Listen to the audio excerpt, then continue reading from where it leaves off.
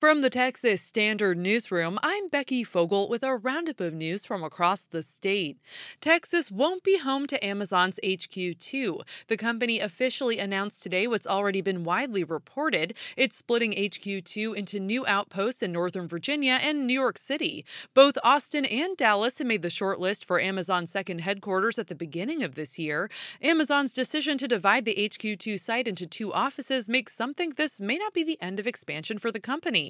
Richard Florida is an economist and professor at the University of Toronto. He says Amazon has used the HQ2 contest to crowdsource data on all the finalist cities. So I think we could see more, a Latin American headquarters in Miami, a big research hub in Austin or Boston, an artificial intelligence or self-driving truck center in Pittsburgh. Thanks in part to its acquisition of Whole Foods last year, Amazon is already the sixth largest private employer in Austin without HQ2. More than 200 Texas firefighters are expected to arrive in California tonight to help the state confront devastating blazes.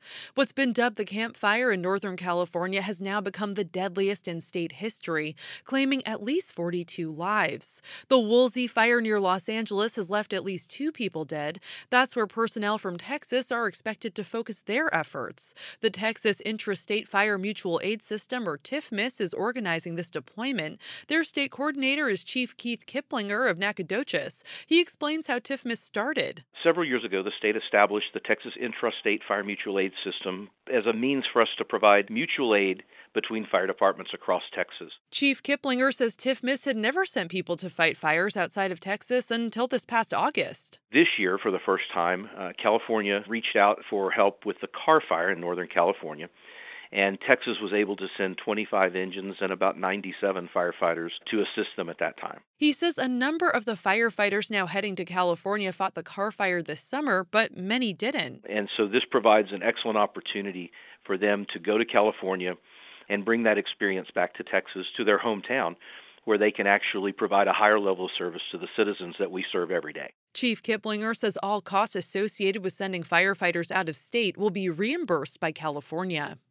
Texas Attorney General Ken Paxton is the new chairman of the Republican Attorneys General Association. The goal of the group is to elect Republicans to the office of State Attorney General. More than half of the attorneys general in the country are members of the GOP. That's Look at News from across the state. I'm Becky Fogel for the Texas Standard. Support for these Texas Standard headlines comes from Texas Nurse Practitioners, celebrating National NP Week, November 11th to 17th. Texas is home to over 21,000 nurse practitioners, providing high-quality care to Texans every day. Information at texasnp.org.